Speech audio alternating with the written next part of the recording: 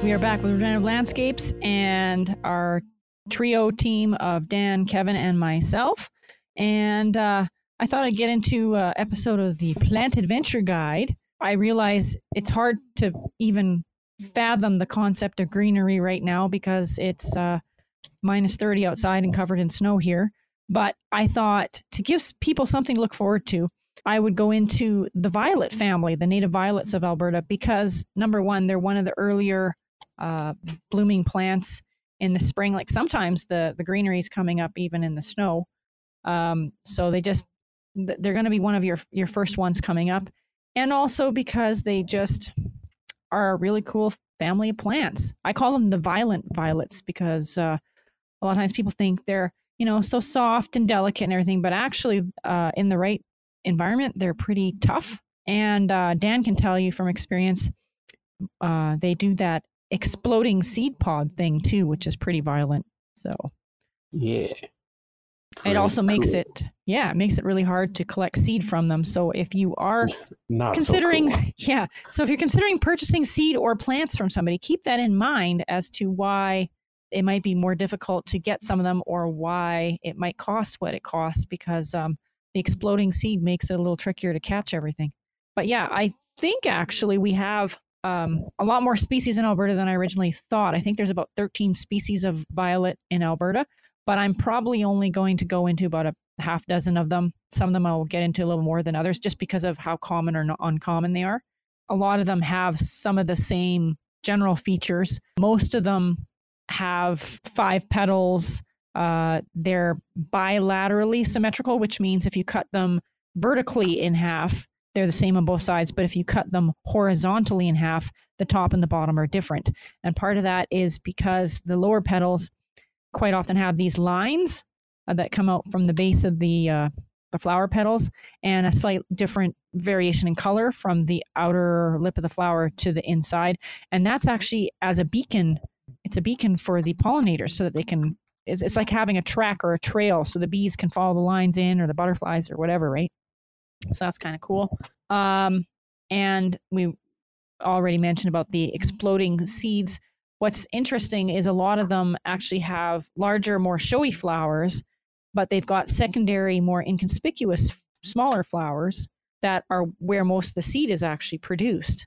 So it's interesting how the plants have developed to have kind of a backup plan, and they draw in the pollinators, but they also have this other plan to produce seed in these other flowers.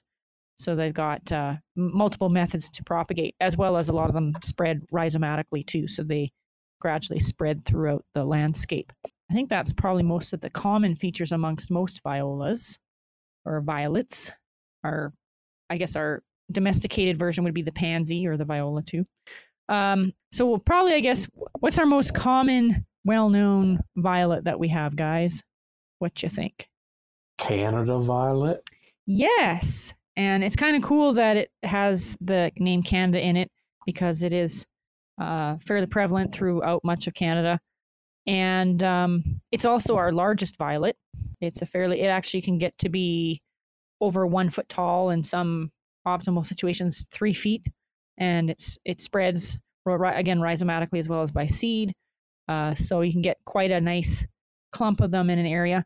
Works great in shady areas and moist areas. So if you have some bushes, shrubs, trees, or whatever, and it's still moist under there, or you're able to water, it's a great ground cover to cover up those naked soil spots. They're found in Alberta almost pretty much province-wide, not really in the southeast corner because it's so dry there and exposed out in the sun, but most everywhere else you can find them. And they have white flowers, sometimes a little bit tinged with purple, and yellow centers, and these big heart-shaped leaves that come to a point at the end. So that's one of their big giveaways. So even if you find a baby, it's going to have that big heart shape with a point at the end shaped leaf, because sometimes people can confuse the different violets. Prefers, of course, like I said, moist, open woodland, shadier environments. Pretty much all the violets you can eat the leaves and the flowers. So a nice addition to salads or desserts or whatever have you, because they kind of make things pretty. But a lot of times it's recommended not to eat the roots. Why is that? I think because there may be certain alkaloids or whatever in them where some of them you might get the like that tingling or whatever in your mouth telling you, ding, this is not a good idea. Others it's I thought that meant you keep eating it. yeah, that's it. Others working. Yeah, sure. Others it's like you'd have to eat a certain volume of it, which you might not ever get to, but just to be on the safe side, recommending probably don't. A lot of the indigenous groups used various viola roots for different things, but again, they may have been using them in small quantities or in certain areas or whatever. But yeah, the general consensus is the leaves and flowers are fine. The roots might want to stay away from.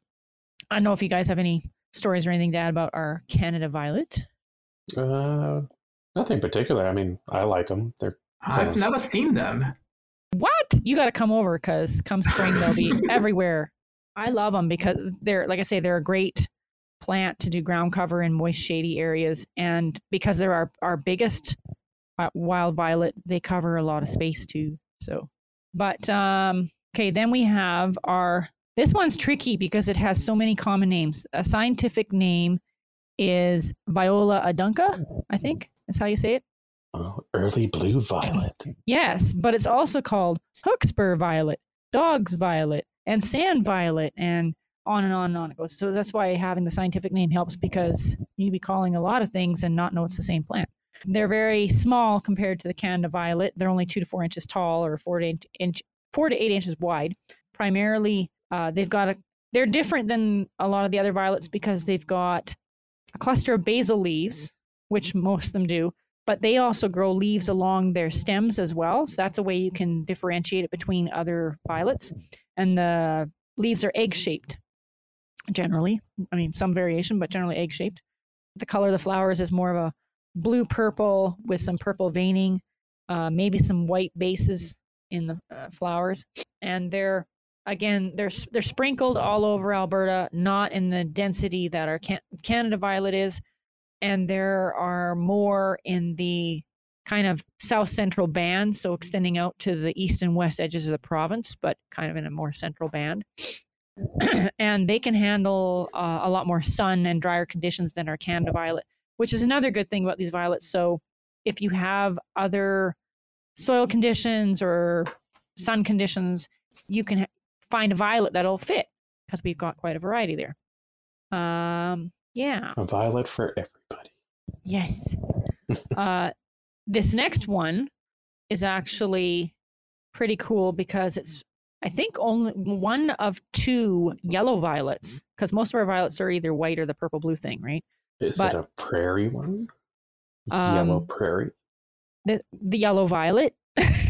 Yellow prairie violet, same, yeah. Viola natali. So, yeah. It's one that you can actually probably go by the color in the name. That'll let you know that's what it is. But the other one, there's marsh. They look, is there a marsh one? The marsh one. Oh no, that's not a yellow. That's not a yellow. Yeah. No, the other one. What's the yellow one? I'm trying to remember. But anyway, unfortunately, they both look fairly similar. My book earlier, and yeah, unless you have them side by side, it's hard to tell them apart. However, they may occur in slightly different environments too. Like the yellow violet, it occurs. It's a lot harder to come by, so it only occurs in a few pockets in southern Alberta. Of course, it's got the bright yellow flowers with the purple brown veining. Mostly basal leaves again, but in this case, these ones are more lanceolate, and they have short hairs on them, so they're not juicy and smooth like the other ones. Are a little more fuzzy, like some of our, not quite as much as maybe our Arnica mollis or the goldenrod, the Solidago. Yeah, the one that's got the fuzzier leaves. Anyway, it's not quite as much as that, but it does have fuzzier leaves than the other violets, and they're more pointy because they're more lanceolate. It also, I think I said, it occurs on more of the drier prairie in the full sun, similar to the early blue violet. And it's only 4 inches tall, so another small one. find the other one. Sorry, I'm just trying to. Yeah, I'm still looking for it. I'm kind of mad now that I didn't write it down because I came across it earlier. But anyway, I think maybe the other one. No, this one. So then we've got an evergreen violet, which is Viola sempervirens or whatever. It's one of the ones that occurs more in the subalpine to montane woodland and in moist conditions. So it'll be more of just a strip along our Rockies. It's, as the name suggests, it's got evergreen leaves, so they pretty much stay green all through the year. Oh, wait a minute. This is our other yellow one. That is it. Okay. So there you go. So the nice thing about these two is they're both yellow. They look somewhat similar, but the evergreen one is more in the alpine to montane moist woodland areas, and the yellow prairie violet, as the name suggests, is more out in the open in the prairie. So there you go. You probably will not find them in the same habitats. So based on the area, you'll be able to identify them. And the evergreen violet's got, again, basal leaves that are a little more oval shaped, but quite often just laying flat on the ground. And I'm guessing that might be, again, helping with that evergreen through the winter factor in those higher elevations, because things that are sticking up are going to freeze quicker. Mm-hmm. But it's that one. And then we've got, this one's actually one of our violets that's at risk. Like there's not that many of them around. This is our crowfoot violet. And our crowfoot violet is Viola pedatifida. I'm not so good with my Greek, my Latin, I mean. So might as well be Greek. Anyway, they've got a purple flower, and this one's cool because you'll know it when you see it. It's the only one that I know of that's got divided leaves. So it doesn't have the flat round leaves like all the other ones. It's got more divided leaves. Like, why am I blanking on it? Like the one anemone or the geranium. Mm-hmm. So, yeah, and they're 3 to 6 inch tall plants. So again, another small one. Open woodlands and prairies. Medium water needs, so it's not going to be found on the dry prairies, but it also isn't one of the wetland shady types either necessarily. It will do okay in part shade, but and the cool thing about it is it puts up with a lot of different soil conditions. So if you have, whatever kind of soil you have, it will probably thrive in that as long as the other conditions are met. And then second to last, not that it's any less important. I've got the northern bog violet, which I'm actually growing here. Boy, it took some to find the seed, and then it took forever to grow them because they're so tiny. But as long as they make it through this winter, I've got some northern bog violet. The name suggests that they would live in bogs, but actually they don't. They like more moist soil, but they don't have to live in an actual bog. They are found in a few different pockets. So there's a northeast pocket up by what's the park up there with the buffalo? Wood buffalo. Go figure. So they're found up in that corner. They're found in central Bann, which kind of goes through where we are, and then along the mountain range. And that's where they're most prevalent. And they've got violet to light blue flowers, kidney to heart-shaped leaves, and with blunt tips. So if you find juvenile Canada violets, you can tell the difference usually, hopefully, because the bog violets will not have as much of a pointed tip on the end of the leaf. Mm-hmm. So, because when they're all so tiny, it's really hard to tell a lot of them apart. You always hope, when it flowers, it'll be wonderful. They don't know who you are. And then we have our marsh violet, which generally does live around marshy, moist areas, but in alpine areas. It's kind of interesting. And it's a pale purpley bluish or white, so it can be either or. And then it's got the purple lines, and it's really, really tiny. Generally, the more alpine you get, or the more closer to the Arctic Circle you get, things get smaller for some reason. I think it's because they don't like the cold. Anyway, so they're only like 1 to 3 inches tall, just tiny, tiny little guys. That is small. Like they'd be really cute to have in a fairy garden, I think. But anyway, yeah, and that's probably only a half dozen of the violets that we have, and we probably have another half dozen more. So it just shows you how diverse the family is, and that they can live in all kinds of conditions, because there's at least one in almost every part of Alberta, and a lot of them overlap as well. So I think that's cool. And from a landscaping perspective, I just think they're wonderful plants, because again, they come up earlier, so you get some nice colorful flowers earlier in the season. The flowers and leaves are edible. They are good early season for the pollinators, because, you know, these guys, whether they're migrating or they've come out of hibernation, they're going to be hungry, and it gives them some food earlier in the season. And great ground covers. Other than the Canada Violet, most of them are fairly small, so you don't have to worry about them overshadowing some other plant. And even with the Canada Violets, you can use them as a ground cover in places where you've just got open, naked space anyway, and they'll fill it in quite nicely. I don't know if you've got anything to add about our lovely violets. No, just like I just remember when we were working together, and, you know, I think you so more than me, just trying to grow them from seed is a struggle in itself. Well, but the big thing is being able to catch that seed, right? And so now we've got some methods. So unless I just happen to randomly walk by one that's got seed available, I actually set them up so that they're overhanging into another bin or another pot. And then when they do their exploding, as long as I've got it set at an angle, it'll catch the seed, and then I'll take it from there, kind of thing.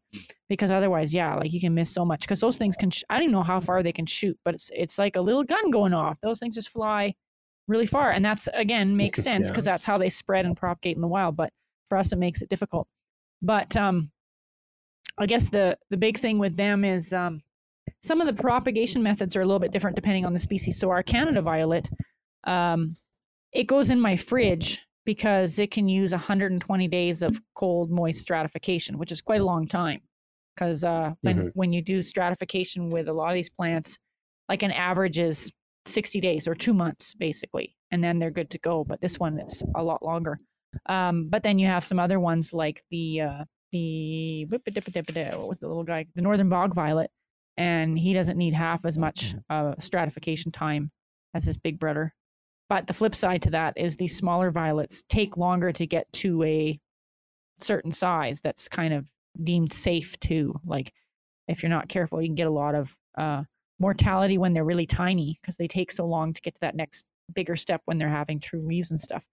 But yeah, they can do quite well once they're established, and I totally recommend them for a lot of different landscaping purposes, because they're such a, they're just such a happy plant, you know, and they tie in well with lots of other species.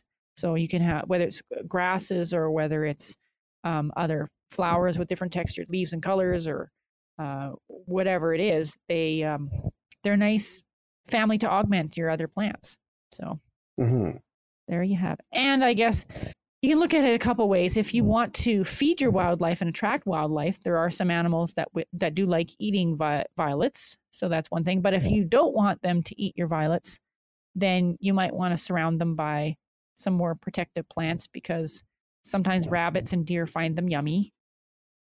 So, but there are definitely ways around it. So you can actually plant them with anemones, because anemones are not eaten by many things. So there you go. So that's our violent violets. Yeah. Dun, dun, dun. Yeah.